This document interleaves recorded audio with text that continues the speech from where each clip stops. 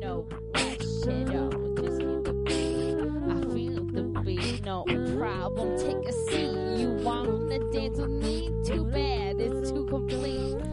Episode 7 of The Hunkering, coming at you live from the Hazelholm basement. Lucky number 7. Mm-hmm.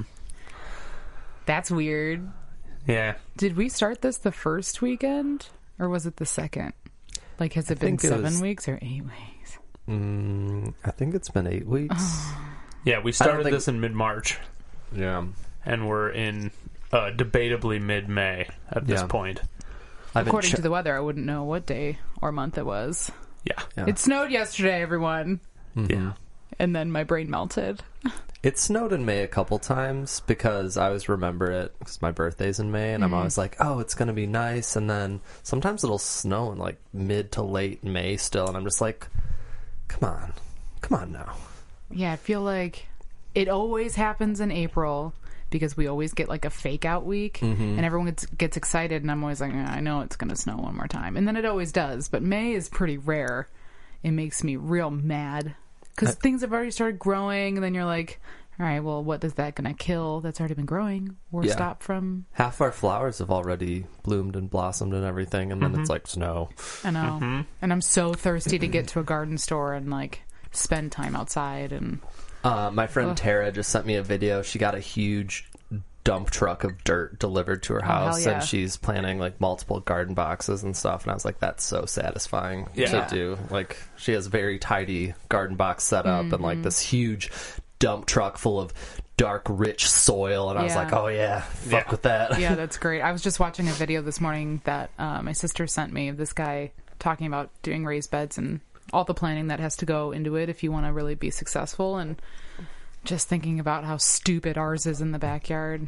It just made me so mad. I wish I could start from scratch. Apparently, I overheard your conversation with Brian the other day, but apparently that was a sandbox, which I didn't realize. I very quickly realized that. I kind of had a hunch and was like, the size of this thing and like how low the wood is to the ground, I was like, this doesn't seem like it was actually a garden bed. Box. And then once I started digging, a couple inches down, there's like weird mesh fabric that isn't even supposed to be there if you're trying to plant vegetables. Yeah. And then underneath that is a bunch of sand. So I have a lot of work to do. There's like a bunch of weird stones and like broken pieces of rock inside too. And I'm like, what kind of sandbox was this?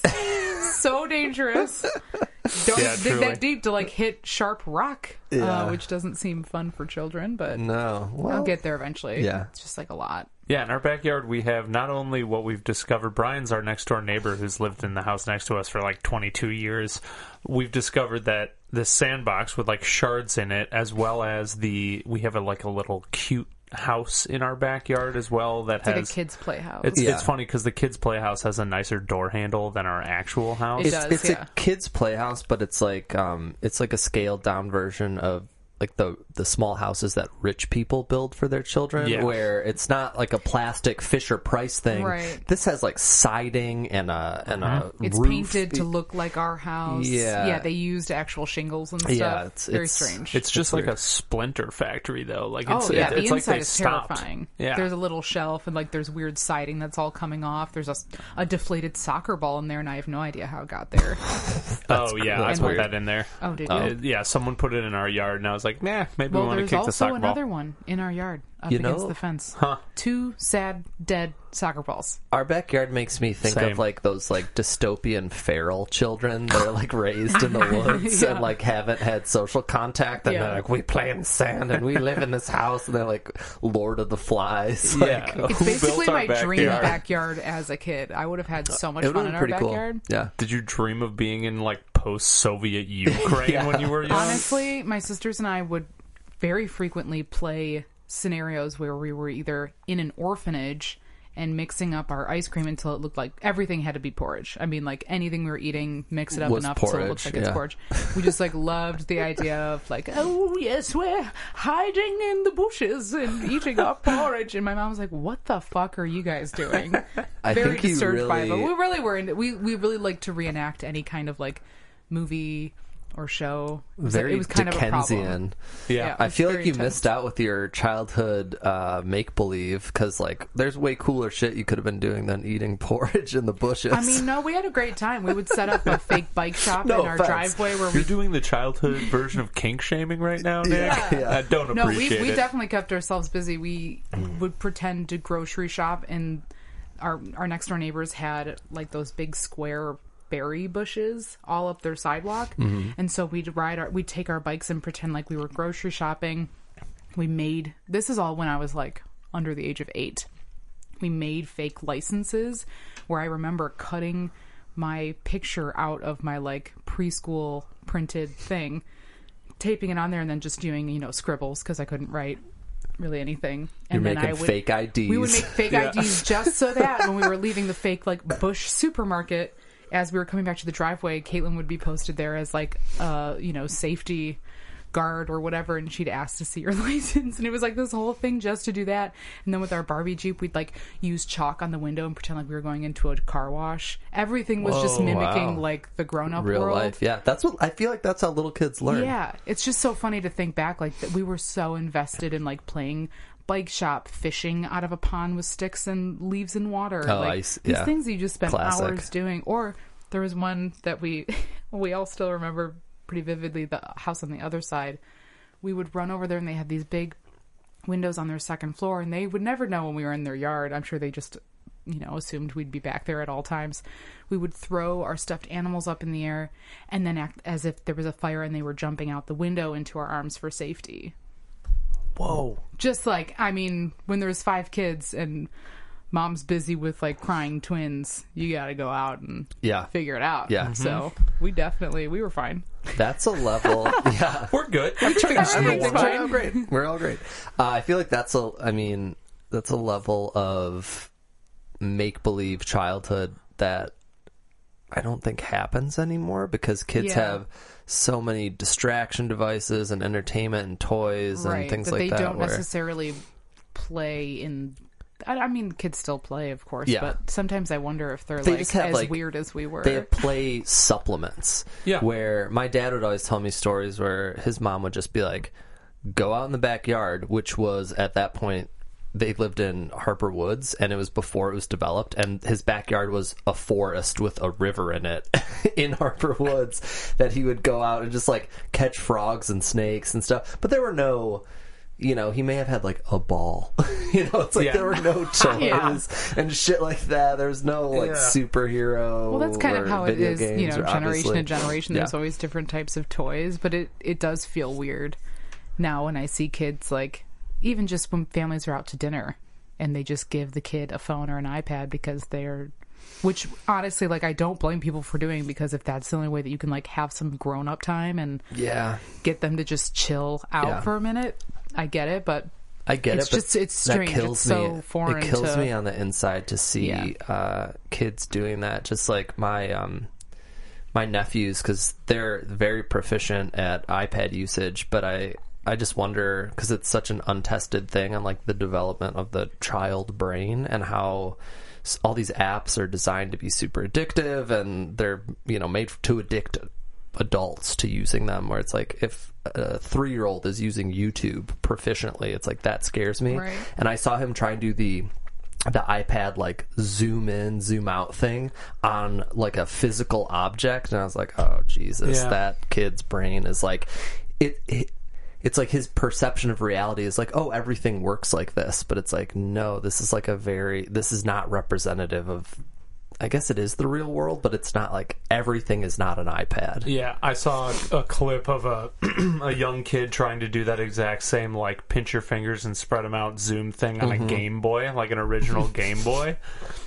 She had been playing, iPad games for so long that it just didn't compute that you needed to use the buttons. But my cousin once removed, so my cousin's kid is better at YouTube than I am. Like, knows the shortcuts for video navigation, and it's kind of crazy. I mean, when we were 18 or ish, coming of age type of thing, I feel like I read a bunch of articles, and it was just kind of a known perspective from our parents, like the baby boomer generation, that we had shorter attention spans, and that we were like spastic, and that was like when the ADD and ADHD thing was kind of becoming mainstream knowledge. Yeah.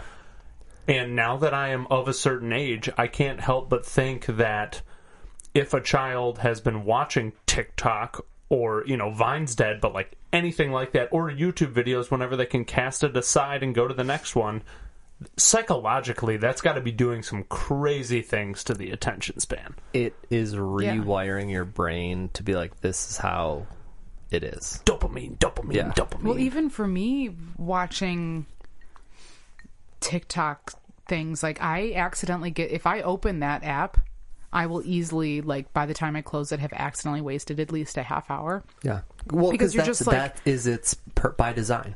Right, that's that you only need to focus for like a couple seconds before you decide if you even want to watch the entire 15 to 30 second video. Yeah. Until you just move past it. Yeah. No, not this one. Scroll next one. It's so weird. It's so weird to look at that and then think about how I would have absorbed that as like not only like a little kid, but even just as a teenager. Well, know what this has just made me think of? Like when you said that about ADHD, I think it's obviously a real thing and it's real, but in the 90s when they were like, all these kids have ADHD, I don't think it's that kids had it. I think it's just the kids that were using this technology and were experiencing the world that enabled it much more. Like I'm sure there's like everything, like genetic components and everything else, but we have made an ADHD producing environment, that we live in, where it's like if you have any inclination towards that, however your neural circuitry is worked up, we've basically put you in a cage that is full of shit that will just distract the hell out of you, that is vying for your attention at every moment. Every app in your phone, every commercial, every whatever is just pulling you one way or the other. Welcome to the internet, little boy. Even the links are hyper. Yeah. Click, swipe, up and down. Yeah. It's welcome to the internet, little boy. All right. Should I voice modulate myself in post so that's not so creepy?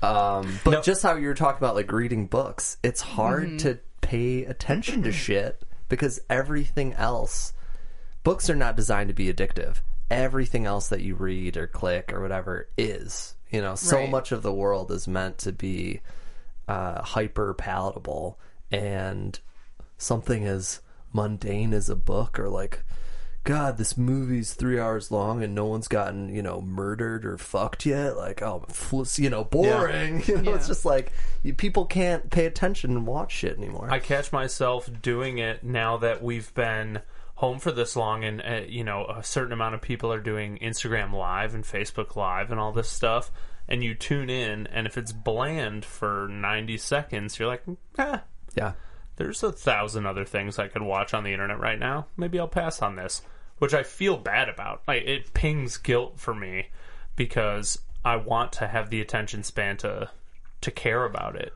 But really, the options are so vast. It's hard to do it. It's funny, like, on a macro scale, this has always been happening. Like, every business and every brand has always tried to vie for your attention via advertising, where it's like the whole idea of a marketplace is like, notice me. Notice me, notice me, notice me. And that's what all advertising is. It's just like shouting. And it's like, if you're not interested in the first couple seconds, people are like, meh, no. And then once you are hooked in something, which is branding, like once you are like, yeah, I drink Coke, their mission is accomplished. They've already got you. And then Pepsi can be shouting, but you're like, no, I drink Coke. But it's the same thing with like a podcast or a book or an author or anything, or a musician, where it's like, have you listened to this new person? It's like, no, I don't have time for that. But there's always early adopters and stuff like that with products. But I feel like now all information and all content is now is so hungry for your attention because there's more of it than ever, and it's like eyes on screens is what, and clicks is what pays the bills. That's what, like, yeah. My 5-year-old cousin, if she gets the McDonald's logo shoved in front of her face enough times and has a burger one time, that might be the selling point. And it's really interesting because I went to school for marketing, and now I'm in kind of an offshoot of advertising and an offshoot of the entertainment industry, and the majority of commercials that I will process at work are under 15 seconds. So, so there are some minute-long ones, there are some 30-second ones, but like the vast majority, especially if we're talking about new media or internet, like Instagram or anything digital type of thing, it's usually like 6 seconds, 10 seconds, 15 seconds.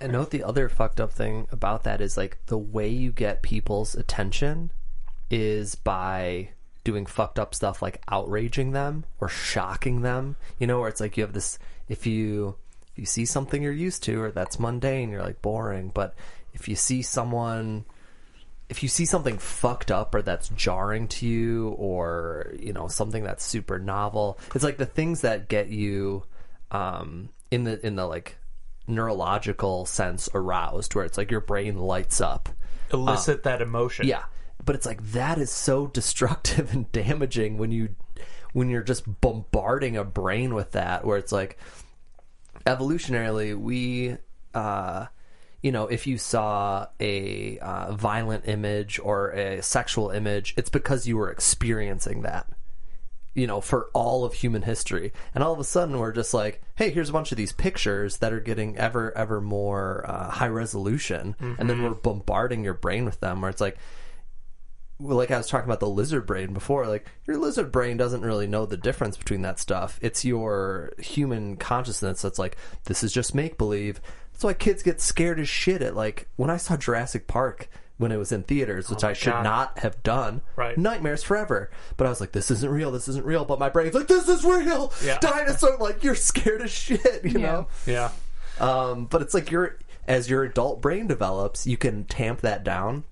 But subconsciously, your brain is still like, holy shit. I'm just going to throw out a fact that I learned in my lifespan motor development class when I was in school. I went to school for kinesiology to be like a physical therapist for a little while.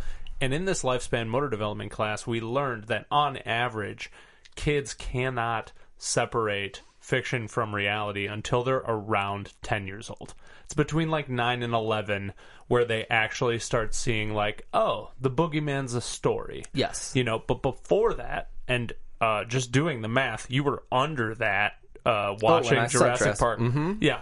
It's almost unheard of for you to be able to separate that from reality. And Jurassic Park was you know, those were not cartoon dinosaurs either. So it's like the level of realism was high even for an adult brain. So like my little kid brain seeing that shit was like indistinguishable from reality. And that's kind of crazy to reflect on right now. Yeah, well, you know, it loops back to like all the advertising, and we've talked about how it's borderline nefarious to advertise to children for many reasons. Yeah. But you see why kids have such brand loyalty before they hit that age, like before they know, like they have no scope, and they see enough ads on YouTube when they're swiping at the Mexican restaurant because mom and dad are a little bit tired of answering their Frozen questions. Yeah. So they hand them the device. Yeah. And then, 20 years later, they're loyal to Burger King over McDonald's or whatever. Well, like the fact that kids are just like spongy learning machines is a double-edged sword, because on the one hand, they can learn new languages, you know, absorb all this information. Teach your kid French instead of YouTube. Prodigies. But on the flip side, they can also learn like completely delusional, false reality, you know, crazy shit, or just like, you know, they're susceptible. They're susceptible to good and bad. And that's why I'm homeschooling the shit out of my kids for a while until that age. Yeah. I think it's like kind of a noble thing that you and your siblings were pretending to save people out of burning buildings and had like some sort of noble purpose. It had nothing to do with like being a hero. It was just 100% like I'm not going to call myself a hero. Yeah, I don't want to say that I was like, you know, a heroic child. I think we just really... Oh, you know why? I can guarantee Tell us. that came from our very insane obsession with that show Rescue 911, where they used to reenact like 911 calls, or it was like this ridiculous show. And I specifically remember one of my earliest memories of like pretending to be sick to miss school was in kindergarten because I really wanted to watch Rescue 911. I was in the afternoon class, and I think it was on at like noon or 1 in the afternoon, and I fucking loved that show. And they would just have terrible reenactment actors, and they would do, you know, it'd be like, one of them I remember was like, their kid got in the car and was playing in the car and accidentally put it into reverse, and it rolled down the driveway and like into water, and like all these crazy stories where it's people telling these stories that they had, and then just really bad reenactments. And I am 99% sure, thinking back on it now, that is what inspired the firefighter. That makes sense. One, because we wanted to reenact mimicking, some stuff that you like saw. People jumping out of their window, to be saved. That's so Very funny. Strange. Those kind of shows are still so popular today. Oh, I know. Everything on the History Channel, half the shit on like Lifetime and all these things. There's like cheese reenactments. It's so funny. I was watching that McMillions documentary recently, which I highly recommend. It was a really interesting story, and like some of the actual people in it, like the main detective is kind of like this weird, like silly bro kind of guy.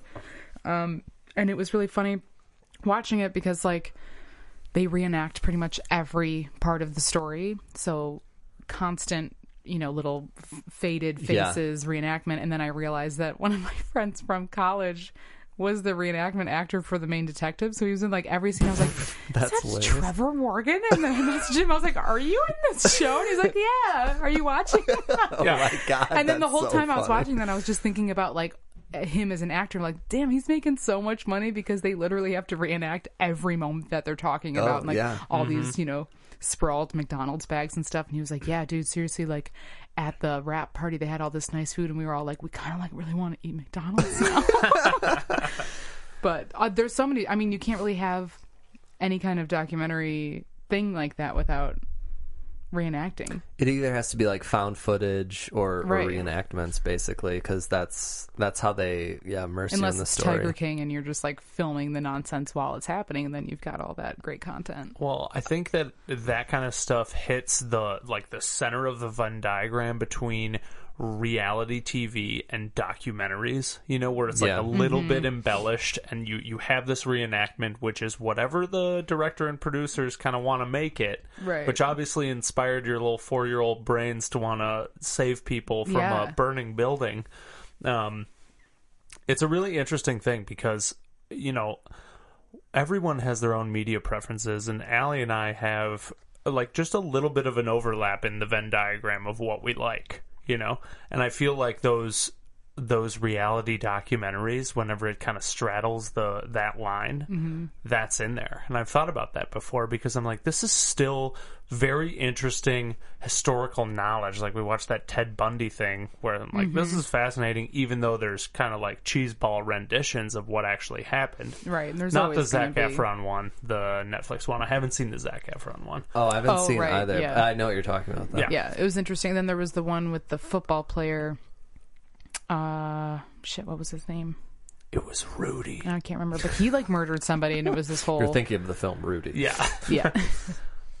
I don't know. I do love a good crime doc. It's funny, like that area of entertainment falls outside of my circle of stuff. Although, I like documentaries, but I don't know. I guess it's weird. I like the crime reenactments and things like that. I just can't do. Sometimes it's silly. Sometimes you don't really notice, and it's kind of just like imagery in the background. If it's well done, but usually it's so bad. Right. Or like the show about not knowing you were pregnant. I've seen like maybe little bits of it. It's a reality show about people who didn't know that they were pregnant, and then they fucking birth a child.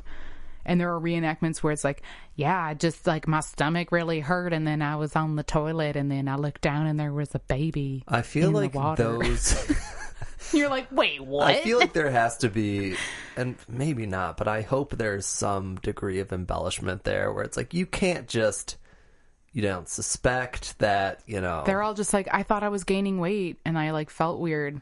I have an are you not insensitive familiar question. with pregnancy? My insensitive question is, like, what percentage of these people were fat enough that they wouldn't know that It's not like they're all really overweight people. Well, some people don't show as much, yeah. but it's still wild to me that your body could go through that much change, and after, like, I understand maybe going like a couple months without realizing, but the entire term without realizing, that's entire insane. term seems crazy because, like, there's hormonal shit. It's like, wow, I'm really hungry. You know, it's like all these different bodily changes where it's just like, you gotta suspect, and also, like, no one notices, I guess, or like there's not the rude person being like, oh, how's the baby coming along? It's like, what? No, I'm just fat. Excuse me? Yeah.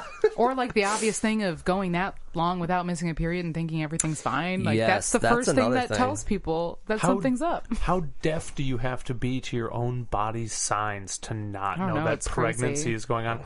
You know, at least all in the a stories movie. are pretty different, but it's still just so I've been weird. pretty irregular for like 9 months. Yeah, it's weird. specifically. Oh, what? There's a baby in the toilet. Yeah, I just weird. feel something kicking. Like, That's another thing.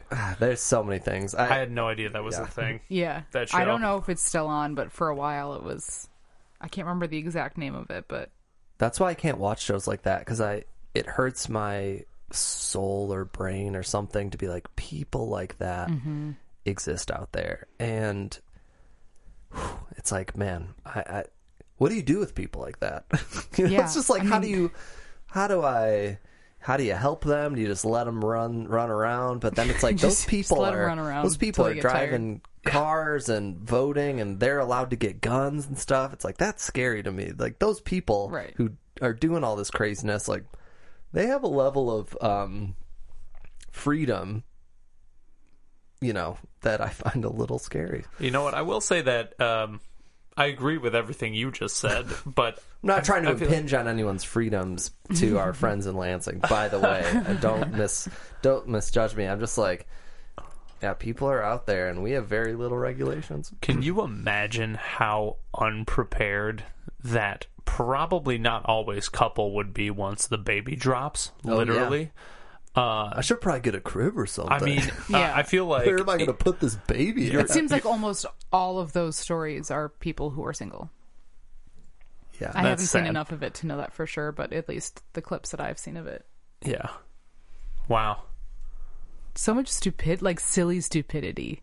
I saw a video the other morning of somebody working at, I think, a gas station, and he kind of like had his phone on this lady as she walked in. She's wearing like a paper mask, like the blue kind, and she cut a hole out over her nose and her mouth. Yeah, so it looks like a goatee. She comes in and the guy's like, oh, cool, like, where'd you get that mask? And she was like, oh, I just cut it. You know, it's so hard to breathe with these, so I just cut a hole. It's a lot easier to breathe. And he was like, okay, cool, thank you. And then she leaves and he's like, oh.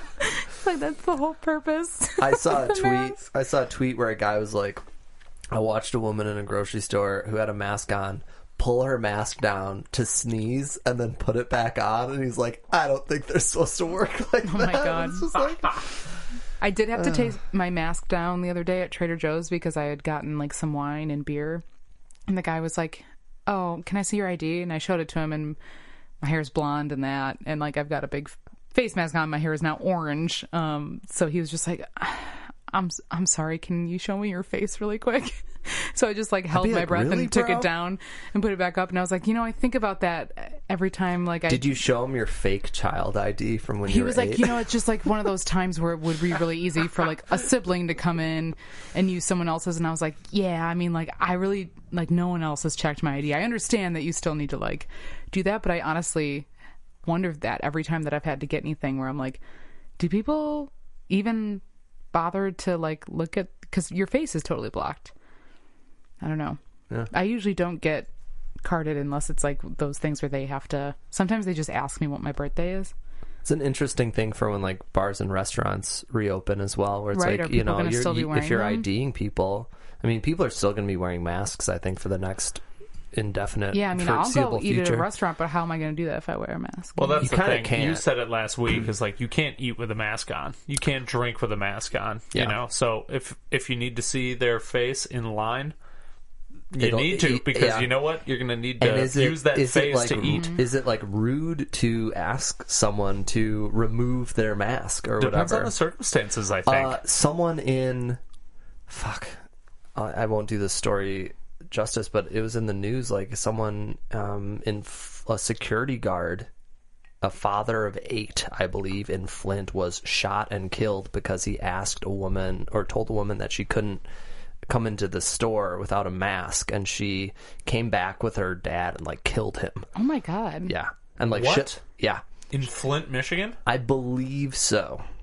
Like, every grocery store should be demanding people to wear masks, because otherwise it's like such a dangerous environment. I've heard people like spitting in cops' faces because they ask them to wear masks and all this other shit, where I'm just like, holy shit, this is fucking like, crazy. just fucking do it. Just do it, okay? Well, and do it, and just cut a hole in it or whatever. Just pull it down to sneeze like a fucking idiot. I did see this picture of a woman on a subway that had a masquerade mask on, that it was like above the nose, just like the classic, like a New Orleans, just the like eye. a Mardi Gras. She's like, well, she doesn't really get it, but she's got the spirit, you know. She's really trying to abide by the regulations. Oh my God. Yeah. It is kind of funny to see different retailers and stuff trying to make like cute ones. Like, I ordered a pack of some masks that have like nicer fabric, whatever, because might as well have fun with it, make it fashion. I remember the first week of quarantine, there was a meme going around on Reddit that was like, all right, 3 weeks into quarantine, and it was just an N95 mask with a little Patagonia thing stitched into it. Check this picture out. Oh, is that the United flight? Full of people wearing masks. But so United claimed that they would leave middle seats open in 3-row seats. Would that even do anything? And they, it's better than alleviate nothing. Stress at the bare minimum. Yeah. But they haven't been doing that. But imagine if you had some critical work and you had to fly on a plane.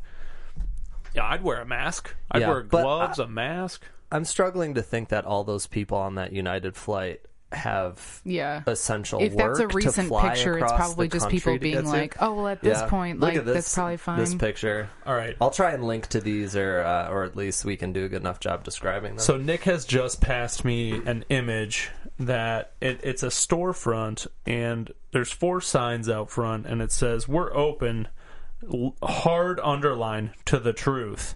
Second sign, no masks allowed. Third sign, handshakes okay. Fourth sign, hugs very okay. What the hell? Yeah. Wow. Well, you know what? I mean, it's like a flooring store or something, but it's like, if you're really that sure that all of this is fake at this point, there's nothing that anyone's going to do to convince them otherwise, because that's insane. Yeah. To, after all of this time, think that there's some kind of conspiracy or that people aren't dying from this. I mean, you just can't stop people with that kind of willpower. It's like 1% passable in the first couple weeks to be skeptical of the severity of a situation, but after this much proof and this much time, where it's like, this is not a hoax or a conspiracy. Right, and there's still so many people that think that there's, like, any kind of credibility in saying that, Fauci or whoever else is just lying. Yeah. The fact that they have a sign that says masks not allowed. Yeah, I feel that's like pretty... I feel like that's got to be... reckless, and they should be forced to shut down at that point. I was going to say, that's got to be illegal, where it's like, it's one thing to say... You don't have to, or it's not mandated or something, but to be like, we're not going to serve you if you are wearing a mask is crazy. It's so depressing that, like, I feel desensitized to this, having read about anti-vaxxers for a while, because it's brazen denial of medicine and science. Well, and just... yeah, what we all kind of agree is reality. No masks allowed. Yeah, that's bold. Jeez. We're open to the truth. Okay. Man. My mouth is open to viral particles flying into it. There should have been a 5th one that said, come sneeze on me. Yeah. I feel like there is some sort of American Walter White that is just like, you know what? I'm dying of terminal brain cancer, and I'm going to cough in a few mouths this week. I've already got it, you know? Yeah. He could run wild, you know? Anyway, that's horrific that business is operating under those practices, and as we've talked about, I do feel you can understand why people are anxious to get back to, quote, normal, but in order to do so, you have to disregard so much valuable information. Speaking of which, Nick, you shared an article today of I believe he was a virologist that got COVID and went through it, and he's 71 years old.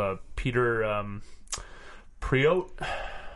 I can't remember his name. Yeah, he's Dutch, I believe. But yeah, I don't remember his name off the top of my head. Just to give a quick overview, it echoed what we talked about last week with what I learned about at the bike shop and my virology nurse. But you know, unless a vaccine comes, they're finding new complications every week, and we don't need. I feel like we don't need to hit it we don't need over to rehash, and over again. Yeah. I'll make one quick point about that, and then we should pivot away. But speaking of like all this stuff, it was kind of I read the website or publication Eater, and they have like one usually for like each city. But Eater Detroit did a thing interviewing restaurant owners who were skeptical about reopening, which I was like, oh great, like finally like people are making common sense. And as I read into the article, they were like, yeah, we're really hesitant about reopening.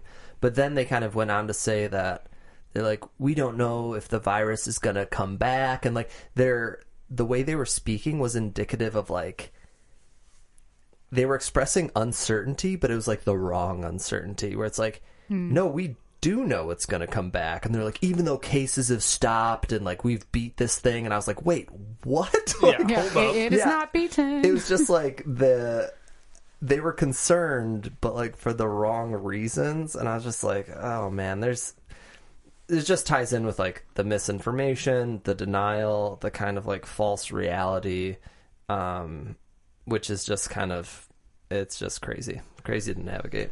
It, just to tie it back to last week, we talked a lot about the lizard brain and when necessity drives your actions over anything, anything else. I feel like a lot of businesses. That's the COVID. So, yep. This will be our last episode. Oh, no.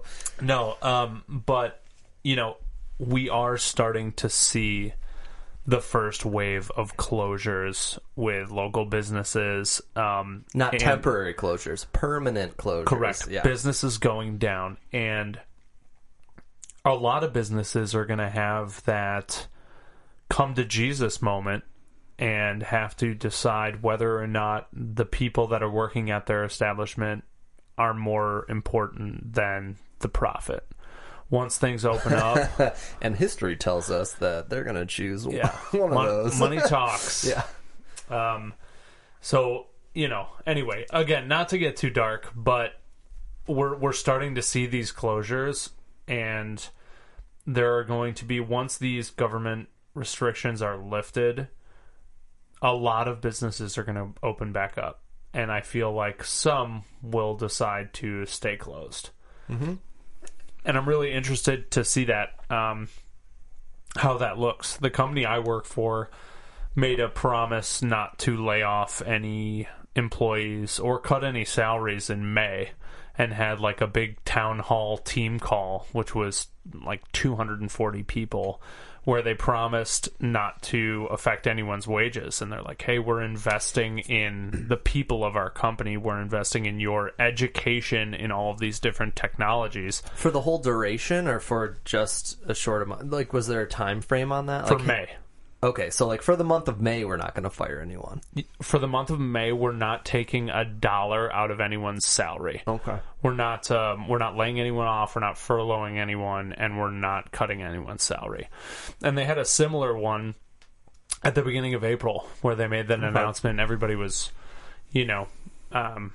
ecstatic. Yeah. And I mean, for me personally, that's how you gain loyalty. Oh, 100%. I mean, for them to look at it from the human side and say, hey, we know that because we've educated ourselves over this time in our technology and gotten more efficient, that when we come out of all this, we'll be in more demand, and we believe that if we can streamline this process and you guys can help us do it, then we're going to be, very sought after. Yeah, for sure.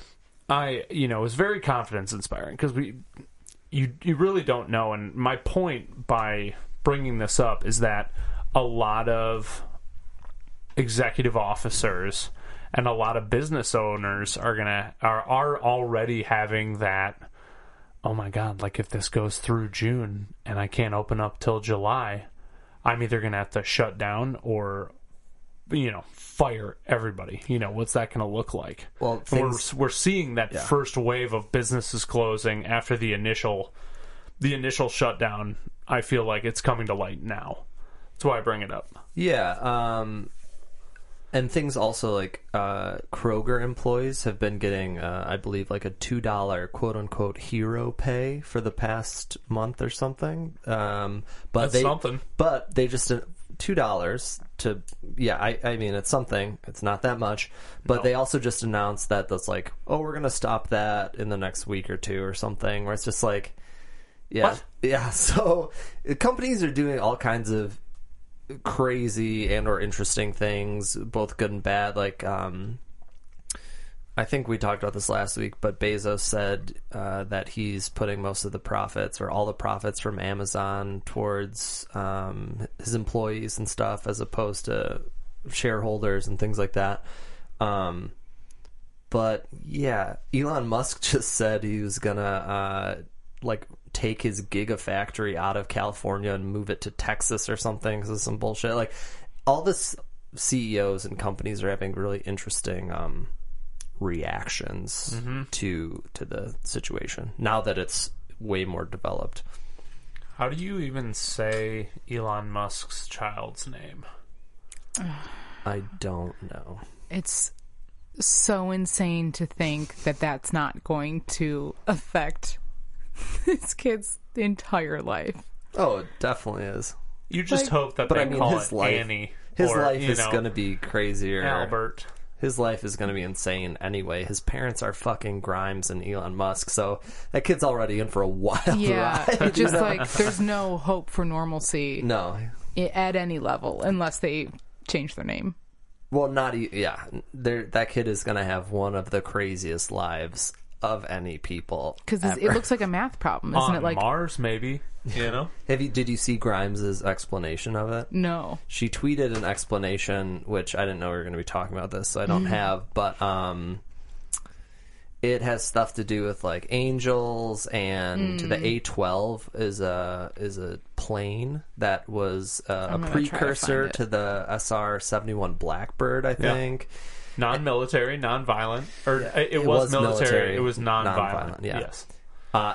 It's actually a super cool plane. The story behind it is fascinating. The Blackbird. But yeah, I don't know how to pronounce the name. The kid is gonna probably be crazy or interesting. What does she say? X, the unknown variable. AE, my elven spelling of AI, love and or artificial intelligence. Okay. A-12. Yeah, our favorite aircraft. No weapons, no defenses, just speed. Great in battle, but non-violent. Heart. Plus A equals Archangel, my favorite song. Metal Rat. I saw this great gif of, hey, A-12, you're late for dinner, and it's just this guy diving off a bridge, and as soon as he dives off the bridge, it like anamorphs into a plane and like goes into the kitchen. So good. Oh my god. Yeah. Someone I'm friends with on Facebook was like, congratulations to Elon and Grimes for their new Wi-Fi password. Oh, that's wonderful. That kid's gonna... Yeah. She tweeted, having a baby is like the Dark Souls of Tamagotchi. What? Oh, wow. Wow, it's dark in here. This is a weird You can thing I analyze just went that. down. Oh, she's Dark got Souls- lots of scary pictures. Dark on Souls here. is like one of the hardest video games, one of the hardest mainstream video games out there. And when we were growing up, Tamagotchi was like this little stupid pet you had to take care of on your keychain. If you don't know what Tamagotchi is, you can stop listening to the podcast. I mean, what a Yeah, thrill ride. if you're not born between 1980 and 1998, you can just get out. We have a very, leave right our now. podcast has a very niche demographic. That's right. Oh, this could, Angry millennials. yep. This could segue into our podcast audience that we wanted to talk about a little bit. Oh, yeah. Yeah, so... Wow, how did we get there? That was good. I like that my brain snaked over there. Yeah. So we wanted to. We're planning on bringing some guests in for future episodes, Virtually. virtually, of course, remote guests, and we're working out the audio details now in order to make that recording feasible. But if you would like to, So it doesn't sound like they're shouting through a soup can attached to a string. yeah, I mean, originally we were like, we could probably put a mic next to a speakerphone cell phone. Then I was like, wait, we have the technology This to do week, this. it's Bane. Yeah. You were born in the Hungary. Next week, Darth Vader Yeah. coming on the podcast. If you do not have a full bodysuit and a ventilator, you are not You're not welcome. Yeah, but we're looking for people that might want to have some of these conversations with us. And truly, I would love to talk about a topic or two with these people, or just have them in for a week. We're not looking for a continual guest at this point. Just come in, talk to us for 1 week or a topic or two. Yeah. We'd love to have you. We're not signing any contracts, That's right. just a one-time offer. Yeah, no royalties. The small amount of paperwork that has been filed for this entire thing is staggeringly You'll be paid low. in exposure. Yes, absolutely. We can send you a hashtag in the mail. We are also looking for, if any musicians that any of us know would like to send me any WAV files, feel free to hashtag The Hunkering on Instagram or hit me at Jameson Mosshart on any social media. And we'd love to have some little snippets. I mean, the creatives have had tons of time to create things, and I'd love to get some of your stuff in here. And Lord knows we're not playing live shows, guys. So, shoot me a 5 to 15 second snippet, or even a whole song, and I'll pick one from it. And that goes for all three of us. We're interested in maybe hearing what you got. I love music. Yeah. So, is there any I feel like nothing in the past week has come out that I've loved or need to talk about music-wise. There have been some Instagram live things that I've enjoyed watching, and there's been some Twitch streams that I've enjoyed. I've really been enjoying just leaving a Twitch stream of a DJ, and I don't mean like a deadmau5 or like a Clubhouse DJ, but just people that are spinning records in a nice environment. It's nice to have on in the background. yeah, but now we don't need that because we have a turntable set up about 3 feet away from where we're sitting right now. Oh, yeah. Which is nice. We set up Nick's dad's stereo system from I think you said 73-ish? Yeah. Maybe earlier? It's old. Some parts might be earlier, but... My dad was a huge audiophile. Once he got out of Vietnam, he used his army money to get a Corvette Stingray and a bunch of audio equipment and records, like a cool 70s dude. Yeah, that's super cool. I think he also had a handlebar mustache at that time, and was Damn, great that's radical. Yeah, he was like, I didn't realize until recently how not stereotypical, but he really fit the bill of that kind of guy. I mean, credit to your dad for keeping all this equipment in not only working, but relatively clean, untouched order. It's near mint condition. He's fairly meticulous. I can see that. There was on the 6 speakers that he gave to us or loaned us or whatever, there's one piece of tape. Dude, I got an Xbox controller in the mail, and it's eviscerated. The box is gone already. Yeah. And yeah, credit to Tom High. Yeah. Thanks, Dad. Mm-hmm.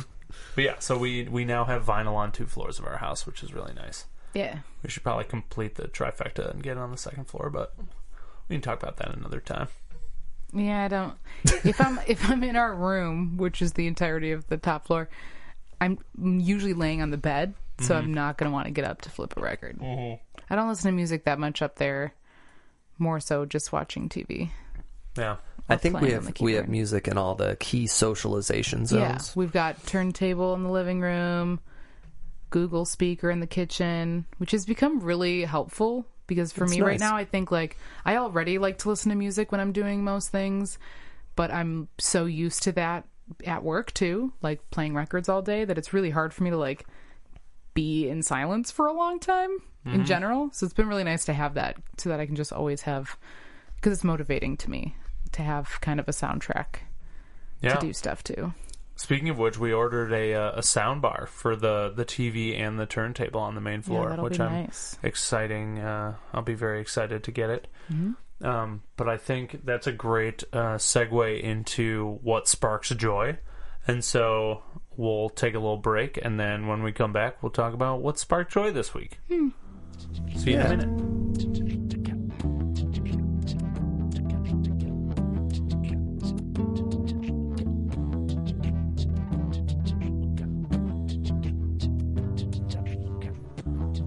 What sparks joy in isolation and quarantine? The list has been... It's like all the low-hanging fruit has been taken. Yeah.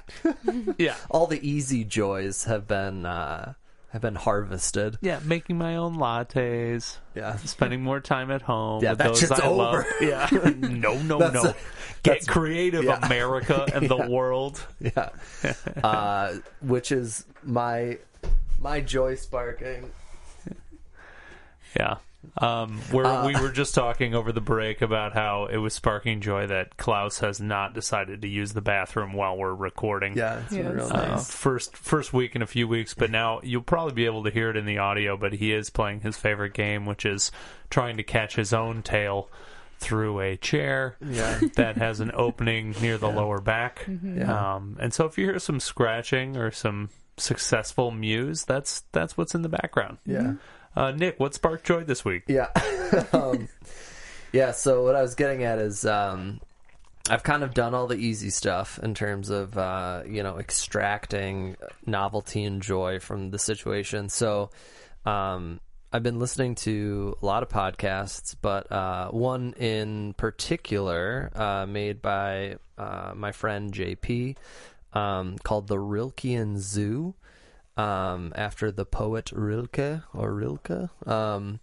But it is 2 philosophers talking about not necessarily philosophy, but topics like race and love and things like that. So like broad topics, but kind of with a philosophical background, or like they're informed by studying philosophy. I think they're both PhD students, just so they have really like high level interesting conversations. And when we were talking about kind of like the target market or whatever for podcasts, I was basically like, I'm probably who this podcast is meant for. The prime demographic. Yes. Yeah.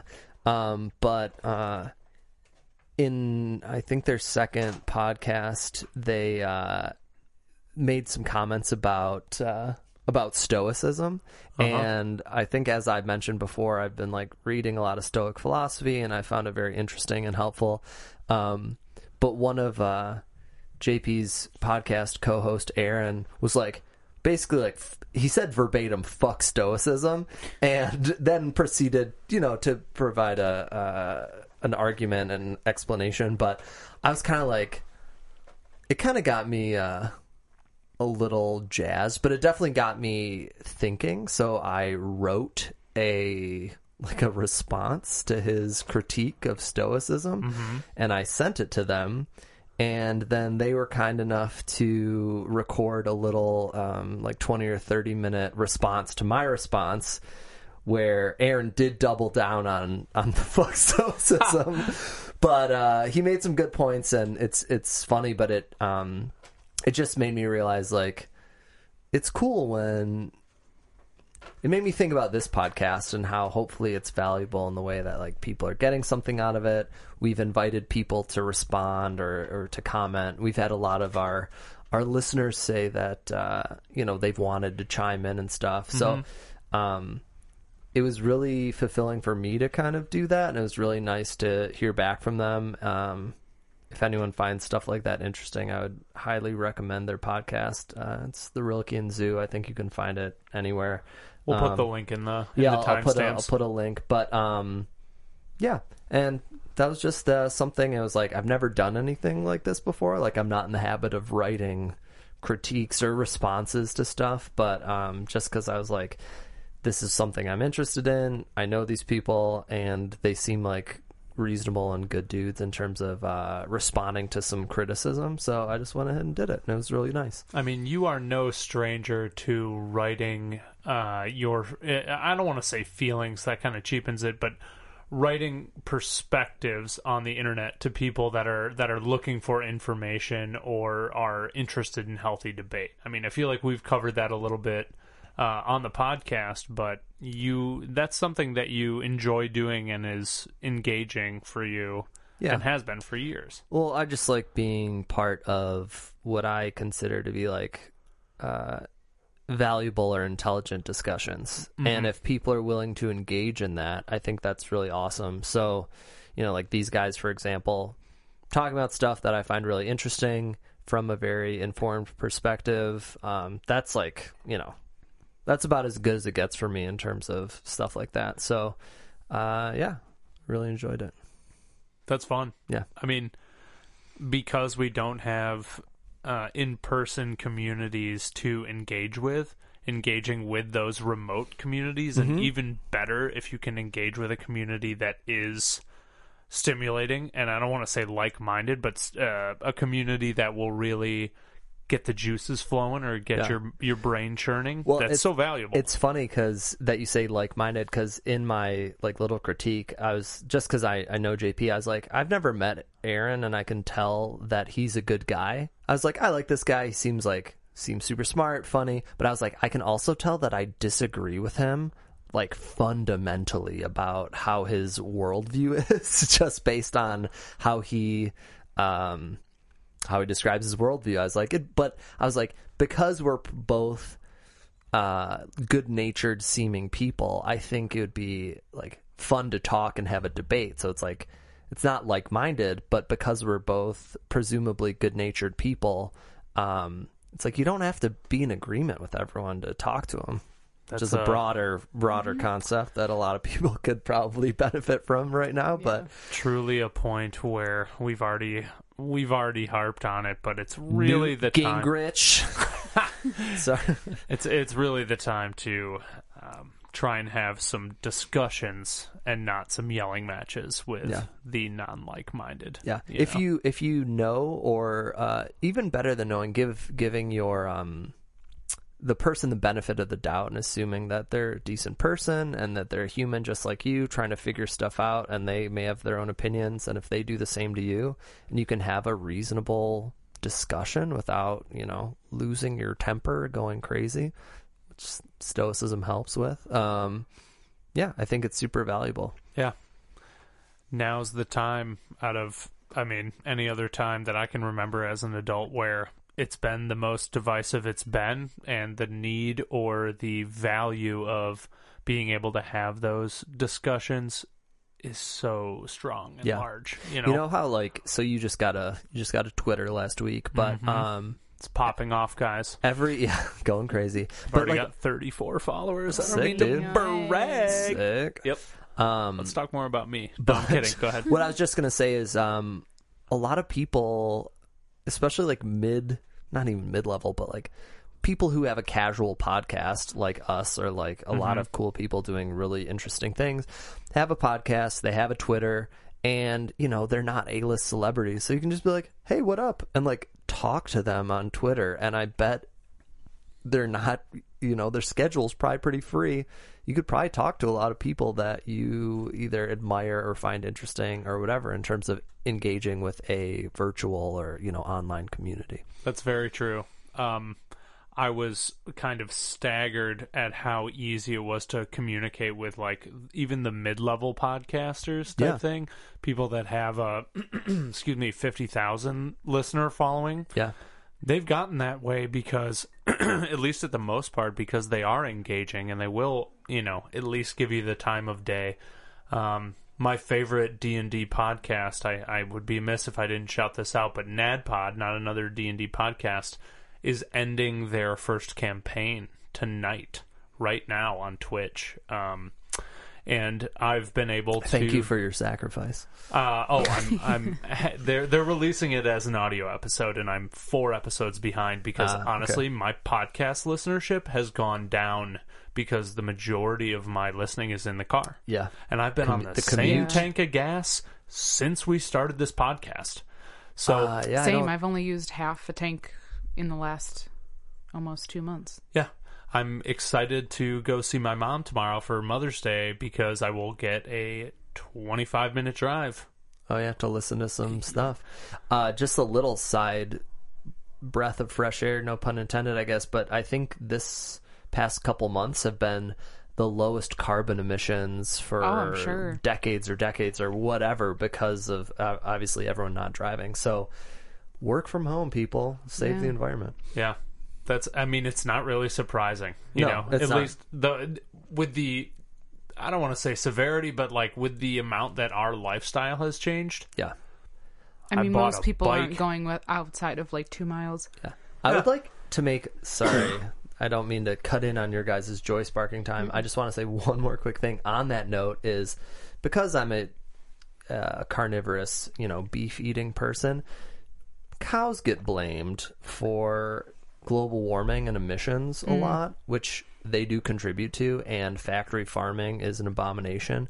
But the amount of cows has not changed, but the amount of cars on the road has in the past couple months. And there are a lot of things contributing to climate change, and I feel like vegans unfairly put all this pressure on meat eaters where it's like, yes, small contribution, cars, probably a bigger deal. Just wanted to throw that in there for my own satisfaction. Definitely a bigger deal. Yeah. Cars versus meat processing. Yeah. But what has sparked joy in y'all's weeks this week? I mean, one thing that we all shared that was really, really fun was for Cinco de Mayo, Allie whipped up some holy shit, homemade crunch wraps at, I was going to say at home, here in Hazel home. Homemade crunch wraps at home. That seems like a month ago, a little bit. To me, and it was that seems less like it than was a week ago. Yeah, that was like a long 5 days ago. That was 4 days ago. Oh, Jesus, why does that seem like so long ago? We had fun. It was great. We finally, have gotten pretty close to perfecting the margarita recipe, and so we had some margaritas. Allie made some crunch wraps. We got on a Zoom call with 12 of our buddies. It was a really nice day. It was. And honestly, nice. I couldn't have been, and please don't take this with offense, Allie, but I couldn't have been more surprised how much better the crunch wraps were than like the classic Taco Bell stuff. It makes sense that it would taste so similar because it's just all the same stuff. Just you, a mere human, outdoing Taco Bell.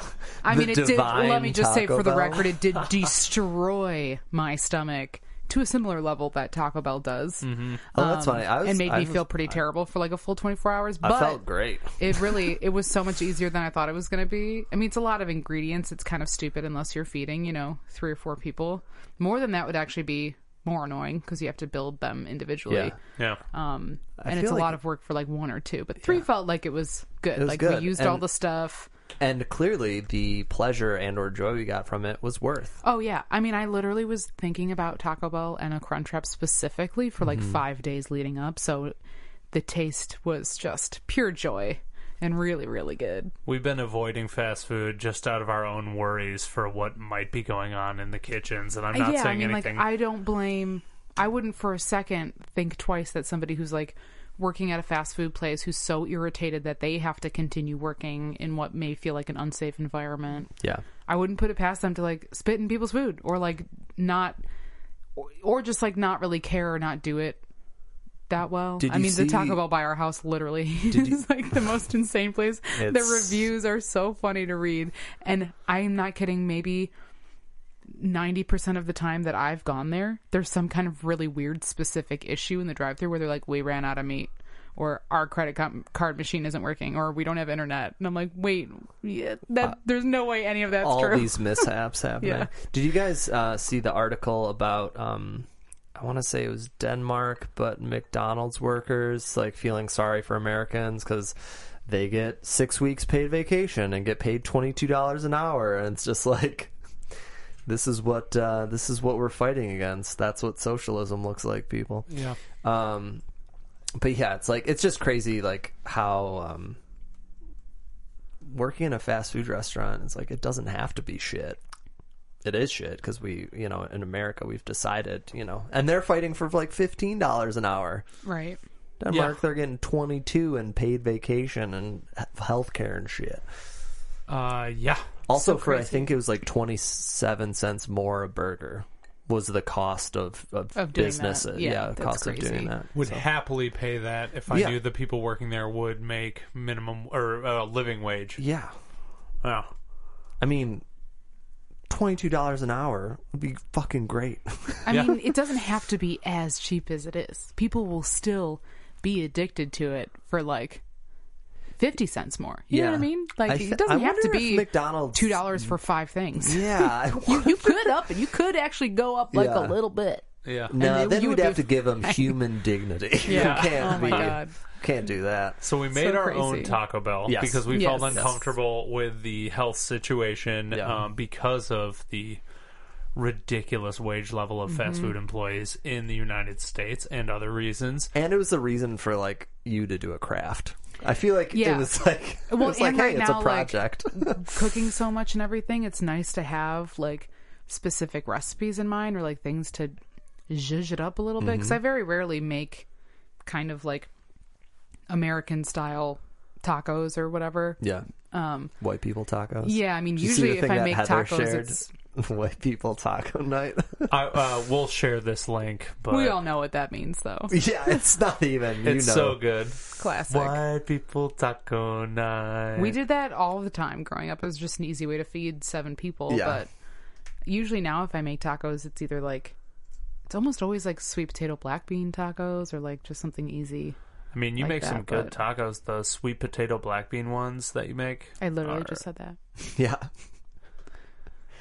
Cool. Well, we'll edit this out. Yeah. Great. Yep. Great. Jamie just had a stroke, so it's fine. I was He looked thinking into my about eyes while I said, usually the type of tacos I make are sweet potato and black bean. And you said, No, it's yeah, good. those sweet potato black bean ones. Admittedly, I was singing White People Taco Night in my head. While you were looking into my eyes. Yeah. Wow. Mind of a musician. Oh. Okay. That reminds you, there's like a Simpsons episode where, Homer's just like talking to Marge, his wife, and in his brain it zooms out and it's just like a monkey clapping cymbals in his mind. Like nothing's even happening. I will say the entirety of The Simpsons is on Disney Plus, Oh, and yeah. we haven't tapped into that yet. I and watched I really a couple episodes. Oh, did you? Yeah, a little bit, but Yeah. not nearly. I haven't done not it yet, nearly and I enough. keep forgetting that would be a lovely way to pass the time. Yeah, I've been waiting for a platform that I own to legally binge the entirety of the Simpsons, and we finally have it. Yeah. And I haven't done it at all. Besides those few episodes, I've probably seen 6 since we've gotten to it. What was that? What was that show with Omar Epps on the Disney Channel when we were growing up? Where oh Lord, can't remember it. But the story is they're all standing. 3 of them have to give a presentation at the front of the classroom. Oh, it's Smart Kid. It's Taj Mowry. Yeah. It's Taj Mowry, Yeah. and Taj Mowry, who's a boy genius. They focus in on him, and in his head, it's like, all right, I have to make this the most compelling argument and presentation that has ever come across this classroom. And his brother goes next, and he's like, all right, I gotta be there for this guy and make sure that I don't mess this up. And then it goes to Omar Epps, the third guy up front, and they go into his head, and it's like, boom, boom, boom, boom, boom, boom, boom. And it really resonated with me because there have been so many times where a melody or a a song will get into my head and it blocks everything else out. So I'm so sorry. No, but it's okay. I really like. I thought maybe you were messing with me, so I was like, what? No. Are you kidding? Yeah. That was good. Untemperamentally fit to lead a podcast. But no, those sweet potato and black bean tacos are great. Everyone agrees. Yeah. Independently agrees. Yeah, just to bring it back, thank the you. Crunch Wraps sparked a bunch of joy this week. That was super fun, and having, albeit a very silly reason for people to celebrate in America that have no Mexican heritage or anything, even though the Mexicans defeated the French Empire in 1862 on the 5th of May. Well, it also landed on a Tuesday, so it was also just kind of like Taco Tuesday. Yeah, a lot of great memes. What that just made me think of is, like, if you look back in history, there's so many holidays, and especially in like Catholicism, like every saint has a holiday and all these things.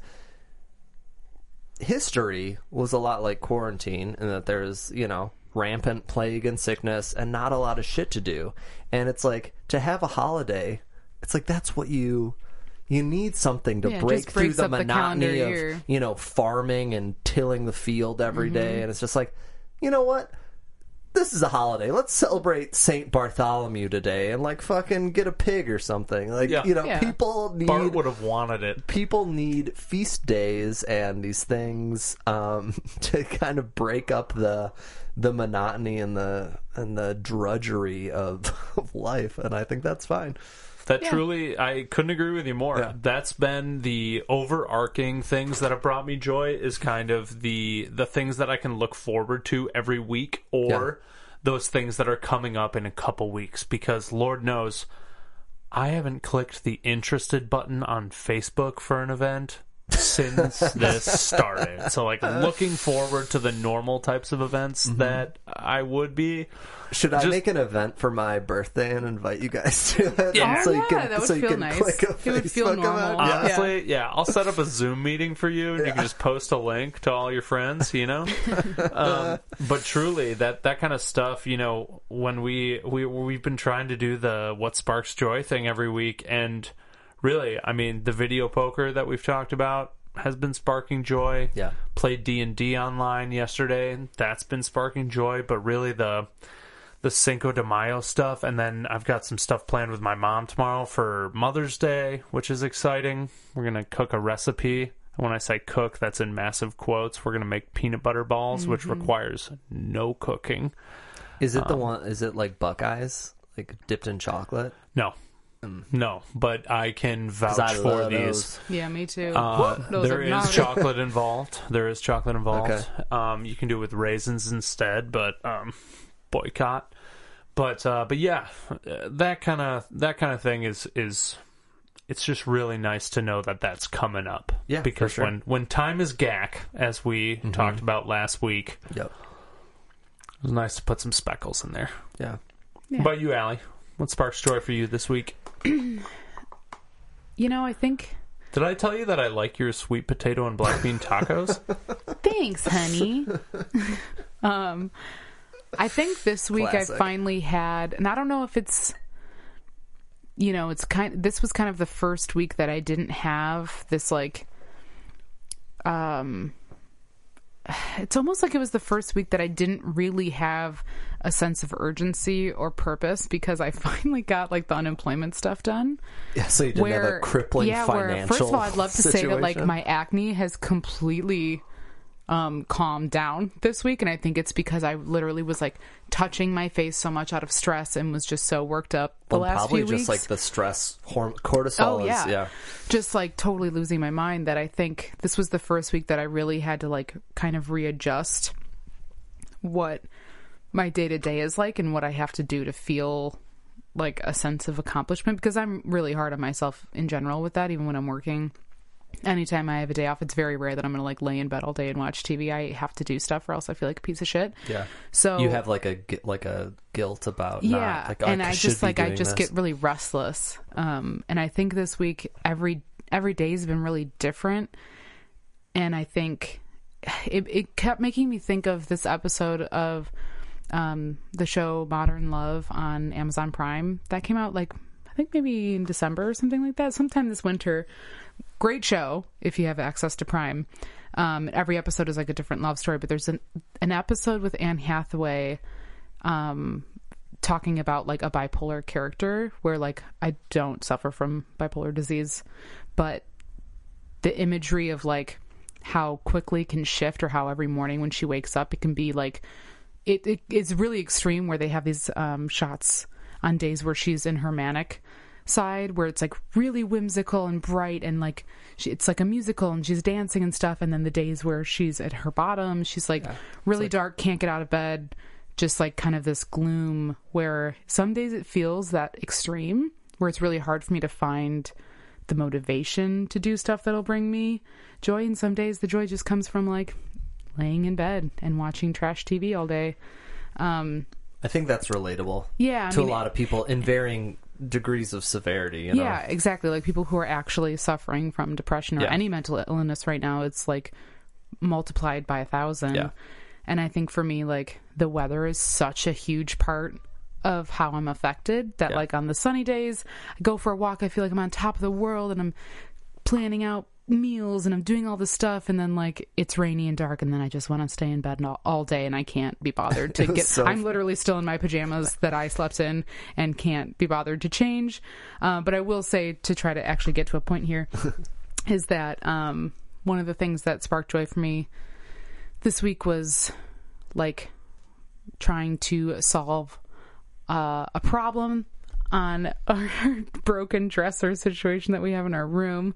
We have a weird old busted dresser that Jamie's had for a long time. The drawers are all messed up and they're really clanky handles, whatever. They can't stay open without wanting to fall out. So we got a different dresser last year from IKEA, and we built it. It was a pain to build. We finally got it done, but there's like apparently too much stuff in those drawers that they can handle. So the front part of these drawers that are stuck in with pegs on 3 of them have completely broken off. We've re-glued them, we've like shoved it back in, and they just keep breaking in it.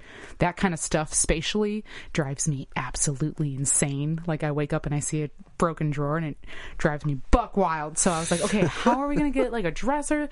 This is such a weird time. I don't want to spend, hundreds of dollars on a new one. You have to assemble it. God, the assembly drives me crazy. So then I went on Facebook Marketplace, and at first I was like, I don't know if I really want to like go to someone's house, get a stranger, that feels kind of weird. Yeah. But I found one that was like it's a mid-century modern really great size tall dresser, and the guy had it listed for like $150, and I'm looking at it and it's like there's cotton stuck to the top, there's like a bunch of missing knobs, it like kind of looks totally beat up, and I was like, I don't know if that's worth even that much. $150 for a used dresser seems pricey. Yeah, so then I was like, I messaged him and I was like, hey, do you still have this? How about like 100, because it looks like I'm gonna have to do a lot of work. And he was like, immediately said, yep, that's great. So we went and picked it up. I got some wood stain. I probably didn't need the 2 cans, so I spent $10 on what I used for it to stain it, which was great. I will say that a not so joyful part of that was not listening to Jamie when he told me not to do it in the garage on a very windy day, because the entire tray full of stain flew back when I went inside to grab a towel, and it stained. Now that it's dry, it's not that dark, and it's in a garage, so like who cares, really? You've got a sick brown garage now. It's cool. Just a little puddle. It did splash on my bike, and that's my fault. But anyways, it looks great, and I'm really excited to like get knobs and get it upstairs. It felt good to like take on a task that I wouldn't have really thought that I could do. It sounds easy enough, but like sanding a dresser and staining it and like fixing it up kind of seemed like something. There was a moment where I was looking at it, and before I messaged the guy, I was like, do I really want to do all that work? And then I realized, yeah, bitch, you got a lot of time, so just do it. And it made me feel very accomplished.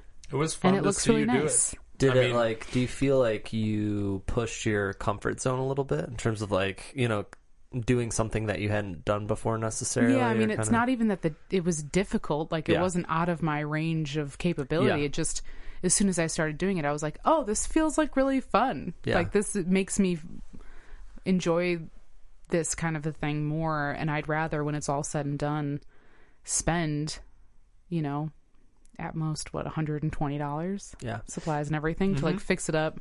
And then you have the satisfaction of being like, I kind of made this thing, or I like made it what it is now. Yeah, there's like a sense of pride, and it's also, I just like antique vibes more than new stuff anyways. I'm like, all the dressers that I saw, even close to that price range, are just gross, ugly. I mean, even the IKEA one that we have was like $200. And it immediately fell apart. Yeah, buying new furniture is kind not made of wood. Yeah, it's not real wood. Spoiler, IKEA. Thanks for the pegs, full asshole. Board. Yeah, it's been tough. The super glue doesn't hold on your silly pegs. No, I will try one more time though. Good. So that was a long-winded rant to say that the dresser made me feel good this week, but it required context. Yeah. Just needed you guys to know like where my ad's at, because it's very different day to day, man. Yeah, it is a great time for a project. If you're stuck at home, you know.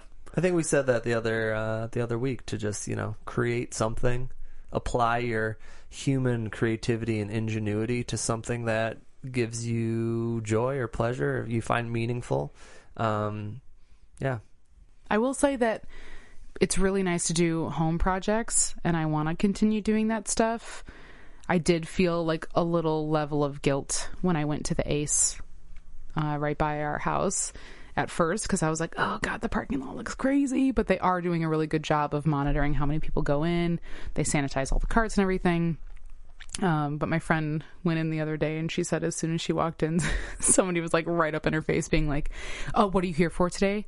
And then just kind of, I think she took a minute to pause, and they were like, oh, just browsing, as if they were judging her for coming in and looking around. But I told her, if I'm going to go to the hardware store, or any store, honestly, even if I have a list, I might take my time like a little bit, because if I'm already there, I've made the trip. Yeah, because I might as well already get what I can while I'm here.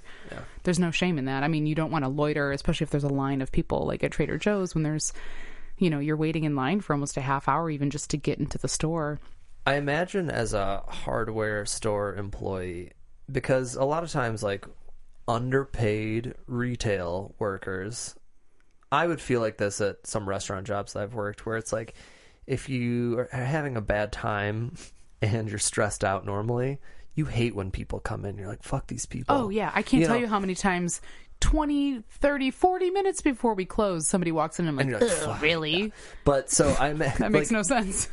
Multiply that by some crazy number in terms of how they all must be feeling now, where it's just like, this motherfucker's come to look around at paint swatches while I have to work and risk my health. Right. I can't even imagine the weekend before this all even happened. The rage I felt at every person that came in. Yeah. I just like, sympathize entirely with that. How dare you be outside right now? Right. So but at a certain point, it's that. like, we have been locked away for a while now. So at this point, like, you can't... unless it seems like someone really doesn't need to be there for anything, and that they're actually just wandering around and aren't going to buy anything. Irresponsible or fucking around or something. But everybody's got a mask. Like, that's really the most that you can do. And at a certain point, people are going to fucking lose their minds if they can't go in anywhere. Oh, that point has been reached by many people. But the sure. people who are at least being, sensible, careful about it, it's just hard to take that in. I mean, even buying stuff online, I feel bad about, because then, the delivery workers are still super busy, and it's just... I bought some stuff from a, I'll tell you later because it's a surprise. It's what I'm getting for our birthday. I know you keep being so cryptic about it, and I don't understand. But it's a place in New York that I have been a big fan of for a long time. But it's like a pseudo small business, but it's a business I want to support. So I just spent a bunch of money to get stuff delivered here from them. But I was like, I felt better about that than, I don't know, I guess it's a weird middle ground, because you want to support people, but also you don't want them to do stuff. But if they're still in business, then it's better to give them money, So it's it's harder to. A lot of the small businesses really appreciate it. I mean, we bought brunch from Bobcat Bonnie's today in Ferndale, and they have a couple locations, but they included a handwritten card that said thanks so much for supporting us. We really appreciate it. Yeah. And that's really nice to see, not that like, oh, I want to feel like I'm doing such a good thing for them, but it is nice to see that they are glad to have that business, so that I don't feel as like much of an asshole for doing that. Because, if they're able to still employ their employees, then that's awesome, and I want to support them because I do really like that restaurant. Yeah. Because it's better that they stay open. Well, if they're going to be open, it's better that they're making money than you don't patronize them and then they go out of business or something. So yeah. And I want them to stay. That's our spot. Yeah. Yeah. I was half expecting, we have this one waiter that waits on us almost every time we go to Bobcat Bonnie's Ferndale, and I was like expecting it to be Josh. It wasn't. Honestly, when I typed in my name on the online thing of who it was for, his I was face like, popped up. I just was thinking like, I bet that he's gonna see this and be like, oh, cool. So sick. He's the type of waiter that like kneels down at the table to talk to you when he takes your order to be like, hey guys. Which at first I was like, what's happening? And now it's just like, that's just what we do. He's our boy. We have every time. Have a convo. Yeah. I mean, that's a fair amount of stuff that sparked joy for us this week. I think we just like have to find it. We have to be able to look back and like pinpoint that stuff, or else it just will feel like a really dark time. And I want to come out of this knowing that there's like a decent amount of positive things that I can take from it. I guess like we've been doing this the whole time, but I hadn't thought of it this way. But what we've been doing is just being grateful or thankful and like practicing that and expressing that, which is something that in mindfulness and meditation, there's like a gratitude meditation that you can do where it's basically like just like thinking of the things that you were grateful for that day. But it makes you appreciate things so much more. But I think a lot of people, I mean, I never reflected on things like that before in this way, before this time. But I think it's a good thing to kind of get in the habit of in general, or that I at least did not do at all or as much in normal life, or just looking back and being like, yeah, that was really nice, So yeah, I think it's nice that we're doing this. Couldn't agree more. It's the same as when we were talking about present Allie versus future and past Allie, We've forced ourselves to be a little bit more in the moment, and Lord knows we're a little bit more secluded than normal. So a little bit. Getting creative, it's important. I think now that everyone's finances are figured out, we've gotten a little bit more comfortable and used to our situation, that not that things have normalized, but stabilized a little bit. There are days where it feels relatively normal. Yeah. We're just like in the groove. Yeah. A little bit more. Yeah. Yeah, I feel like as we've talked about it comes in waves, whether you feel all right or you feel happy or disgruntled, or, some days you're restless and other days it seems like the new normal and you can find some calming happiness in it. Yeah, I feel like at this point I have less feelings of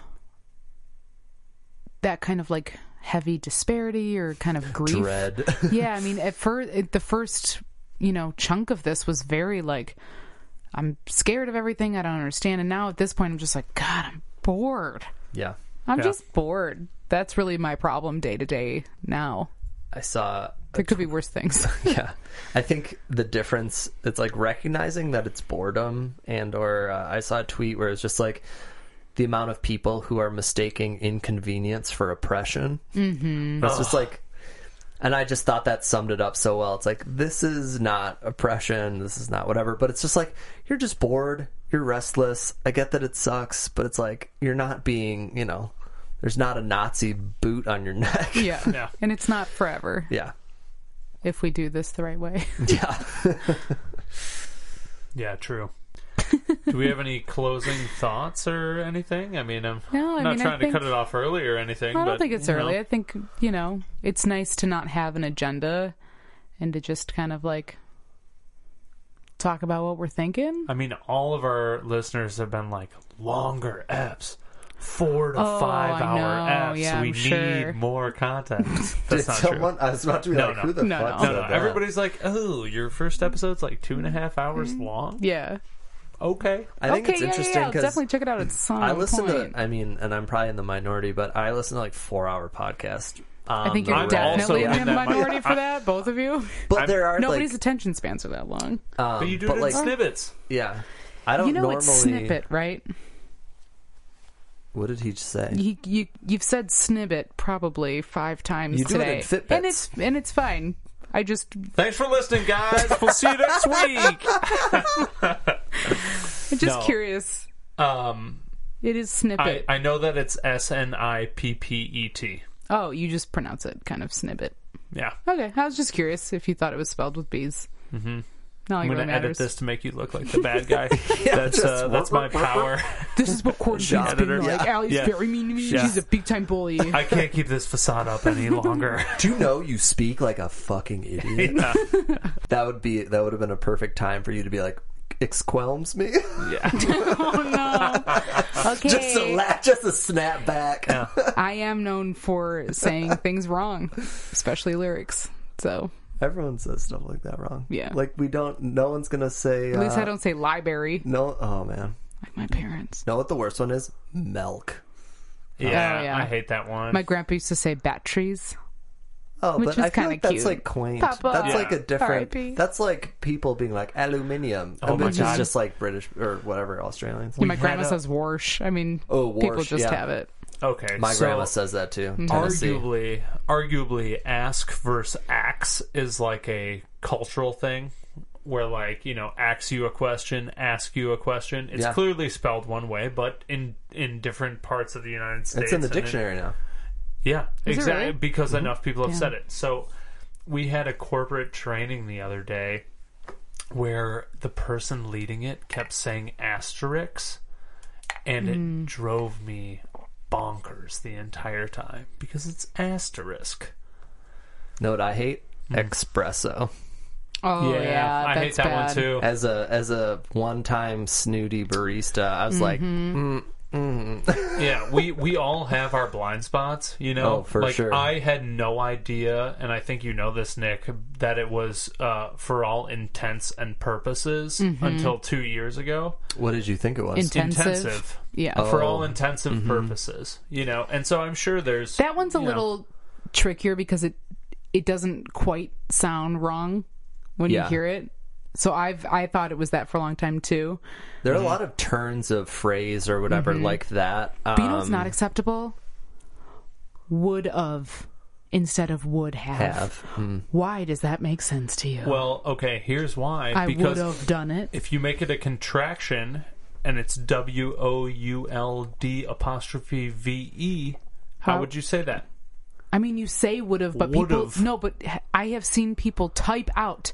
Oh, yeah, would, typing. O-F of. Lord, we can of make course, the contraction makes sense, but people will say would it's because of the because they hear it and then they don't know the that what a linguistic versus contraction is. the written. Upsetting, really. I was just reading. I've been trying to like be a better writer recently. So I've been reading a lot of like writing books and like style books. Like if you've ever taken like AP Lang or Lit, like E.B.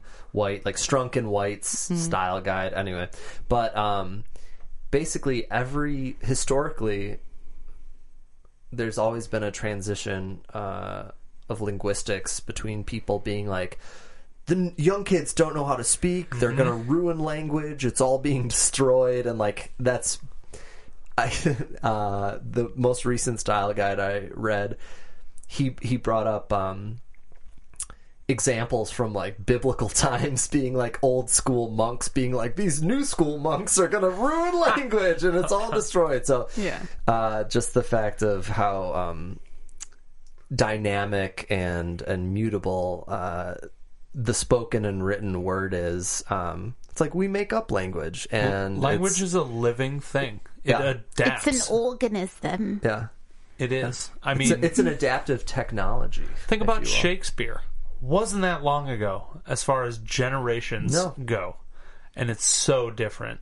you know? That shit don't make sense. Okay, let me tell you what. I had to Ye study old this iambic and ye old pentameter that. and like Let me very ask confusing. you a He also question. made up a lot of words. Yeah. So Which good for him. If you're influential enough to make up a bunch of words that Yeah. end up in the dictionary, you are a literary It's crazy. god. That's amazing. Because no one makes up words these days. Yeah. Yeet. Yeah, ye. someone Finna. Make up even I like more. finna. yeah. That's not even. That's just the conjugation, you know. But Yeah. I spent a full 5 hours I'd say it's about a year ago now, trying to get a grip on Gen Z words. Because I love language, I want to know, and also, like, it's slightly confusing, and I'm getting into my crotchety old man ways where I'm like, I don't know what these kids You are know who saying. I feel like Actually, Danny is the person to ask about that. Oh, he definitely knows that, no cap. I did see something real like embarrassingly helpful. So I'm sure it was just like an internet thing, whatever, that I saw of somebody being like, "Oh, this professor it keeps like an Excel sheet or whatever of like what these phrases mean." I don't remember the exact wordage, but it was like a bunch of screenshots, and I actually was going through it being like, "Oh, okay." But it said things like bad, really good. Like all these listed things, and there were a couple that I was like, oh, I did not know that was a thing. But sometimes I think like it'd be really hard to be a high school teacher. You just have to constantly go through all these like weird. Well, and then like the text Phases. abbreviations, like I didn't know what SMH meant for a long time. Do you guys ever use Urban Dictionary? Oh, yeah. I have, but I haven't in a long time, and I feel like I should now that I'm like on TikTok, because I actually don't know what anything means. Like there's a Shaking thing my called head. Yeah. there's a thing called FYP for your hashtag for your page, and I don't know what it means. Oh, I've never seen. I would think that means like something that you would like. It is amazing how much it, especially in the United States, where it's such a big country and there are so many accents and dialects. I was going to say regional dialects. Yeah.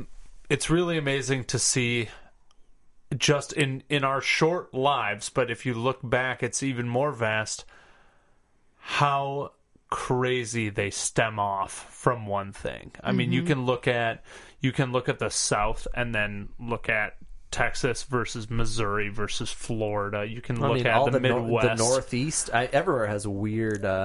Someone just said in the Midwest where it's like, yeah, no means. Yeah. And then Yeah. shit like That yeah, means no, no. means no. No. No, yeah means yeah. Yeah, Yeah, no, no, yeah. yeah means yeah. It's just so stupid. And yet we don't sound didn't like even- Fargo. I you know? didn't even realize that I spoke like that either until it was pointed out to me, and then I was like, "Oh, yep." Mm-hmm. Yep. That was an earth-shattering moment for me. I think it was just right after college where someone told me, they're like, you have a very Midwestern accent. And it was like so offensive to me Yeah, to people hear said that, that to me too. because I thought in my mind that I had such a non-regional diction and that I could have gone on whatever Dan TV Rather. channel right away and been fine. And they're like, no, your A's are super nasally, and you've got like gonna and have to and all of those things. And really, everybody is a victim of their surroundings unless you get a grander scope. But truly, I did find a couple screenshots of that The list. teacher's slang that I was talking about. Period. C. Facts. Pull up, come through. An invitation. Rashing. To make fun of someone. Real one. Valid person. Someone that you trust. Run that. To take. To start. So many good ones. High key. Very obvious. Hop off. Mind your own business. I'm dead. That was amusing. Low key, not obvious, no cap, I am serious / no lie / for real, none of your, in quotes, business. My mom said Nunya. Yeah, that's been one that's been one's around been for a around. while. Yeah. But also John, I have heard this before, not necessarily by kids, but like a couple years ago, like more of a Southern thing. A John, a thing, object, person, place. I've heard it as that John, as in like How joint. do you spell that? JAWN, that John. Whoa, I've never heard that before. They were like, oh yeah, that John over there. And I was like, what are you guys saying? I don't understand what that means. You're going to have to My dad, my mom and dad, like the Book of John from the Bible. Yeah. My mom and dad lived in Louisiana for a while in Baton Rouge. That's actually where my brother was born. But they would go to crawfish boils and stuff in the deep swamps and stuff like that. Like they would get invited into these things, and some of the like real hardcore Cajun accents and Cajun dialects where it's like, what are you saying? Like it's like Cockney English where it's like, what are you speaking? Yep. I understand these words, but they're making no sense to me. It's like Arrival.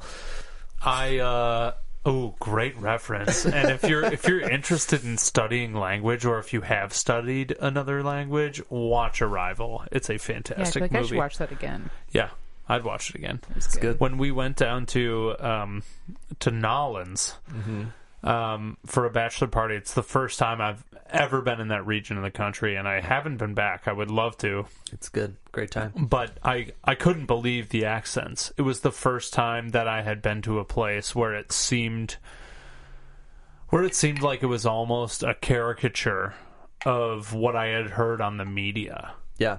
Well, Creole is a crazy culture, language, everything. Just in terms of the blending makes it sound... It's so fascinating, just the blend of languages and dialects and cultures. I hosted a band here a couple years ago that was from Atlanta, and they said, here's the biggest difference in language between the North and the South. The North takes out as many syllables as possible, gonna, have to, all that stuff, and the South just adds a bunch of vowels. Oh man, there's so much wind here. They keep adding in vowels where they don't belong, and it's stuck with me. That's an interesting way to think about that. Yeah, and that Louisiana Creole accent completely defies that whole thing because they blend it. They slur it just like we do, but in a different way. And they're not adding many vowels, whereas, I don't want to call out specific states, but like, I guess I will. Texas and other, Mississippi, Alabama, those states tend to add those vowels in. So anyway, I'm fascinated by the dialects of the United States.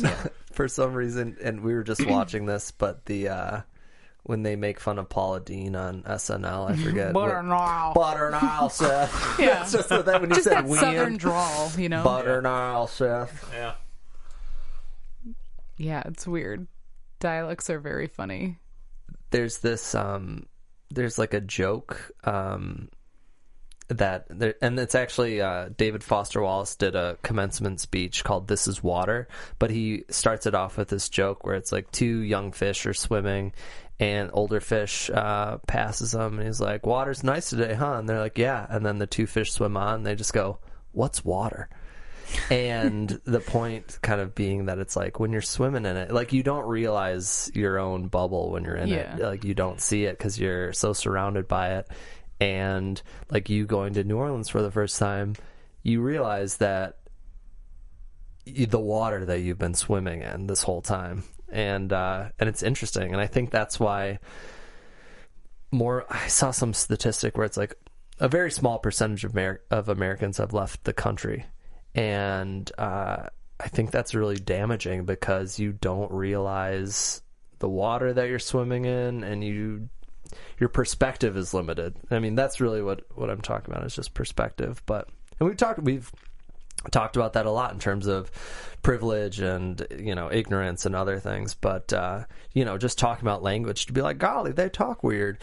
It's like, well, yeah, a lot of people talk really differently than we do, but we just don't have the perspective, or we just, haven't been exposed to it for whatever reason. Well, and we have such a big country too that of course it makes sense that there's so many different accents within I feel like the internet country has not only its own language, but it's also kind of bridging these gaps though, because there's no longer, there still is physical distance, but there's no longer distance in terms of communicating with someone online. So I think a lot of those things are kind of being a little bit more shared or homogenized in some ways within the kind of insane context that is the internet.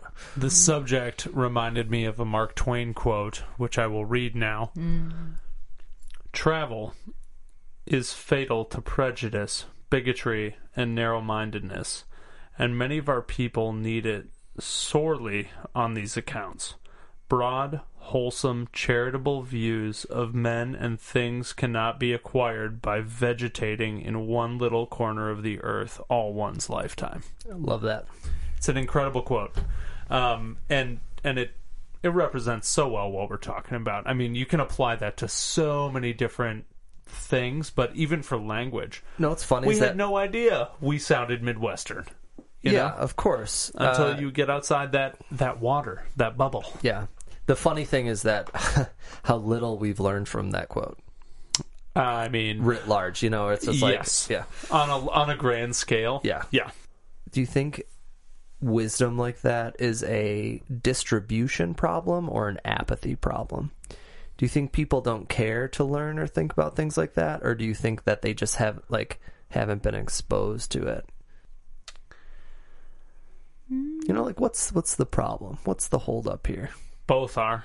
Yeah. Both are. And I honestly, I feel like that quote encapsulates both those barriers to entry. Mm-hmm. I mean, whether you've heard about it or not, and whether or not your upbringing has been so, let's say, narrow, that you're willing or not willing to take in that new perspective. Those are both problems. And actually, what I just thought of, speaking of perspective and privilege, is when I said that about Americans leaving the country, think about why that is. They probably don't have enough money to leave the country, and we don't have vacation. So it's like, how are we to expect someone who's not well off or who started off in a not great situation to be like, oh yeah, you should go to Europe, dude? It's like, that's a privileged in the bubble statement as well. Yeah. If you're not privileged, you can go to Cancun and maybe 5 other places that are pretty much America light, that have been, Yeah. But it's hard to go. We make even travel within America without, good public transportation. Like, it's expensive to move around the country. Transportation's expensive. And a lot of people, myself, I really haven't taken a proper vacation in years, just because it's like you're working all the time, so you can't take a vacation. I don't get paid vacation. But yeah, so that's just another example of we immediately think oh yeah, why haven't you traveled? But it's there's a lot of reasons, but that it's a compounding problem of low education and ignorance because of scarcity begets all these things where it's a vicious cycle of downward declining wisdom. Maybe it's just really, really important to get perspective and education on a few crucial things before you're released into the real world, into the adult world, and you're on your own. And so many people do not have the privilege of being educated or exposed to those things. We've talked about it in 5 different ways about 5 different topics, but that's really, I think, what it boils down to is, you know what? If you've never been to Argentina, you're not going to know what the Argentinians do. If you don't know what a checkbook looks like, you're not going to know how that works or how credit works.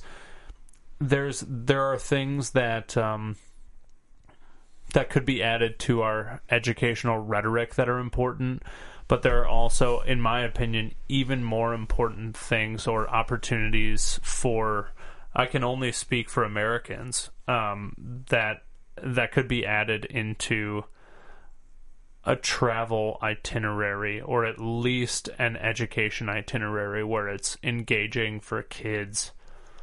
To get that perspective, because otherwise I would have gone through my life thinking that the way I speak is the right way, and if it's a different dialect, it sounds stupid or unsophisticated. Well, if you're would have never been my ignorance. Yeah, because it's there's a wide complex and diverse world out there. But if you're not exposed to it for the first 18, 25, 30 years of your life, your brain kind of gets pretty set in its ways in terms of, hey, this is what's normal. This is what I'm like. Everyone else is weird. But the younger you're exposed to things like that, the more of a well-rounded and kind of like rich picture of the world you have. Have you ever known people that either for business or like their parents were in the military, so they moved around as kids a lot? Those kids, I feel like, are always so well-rounded. And just because they've seen so many different cultures or people or aspects where it's like they have such a fuller picture of reality than the person who has never left their hometown, you know, just by nature of experience, which I think is really interesting. Couldn't agree with you more. Yeah.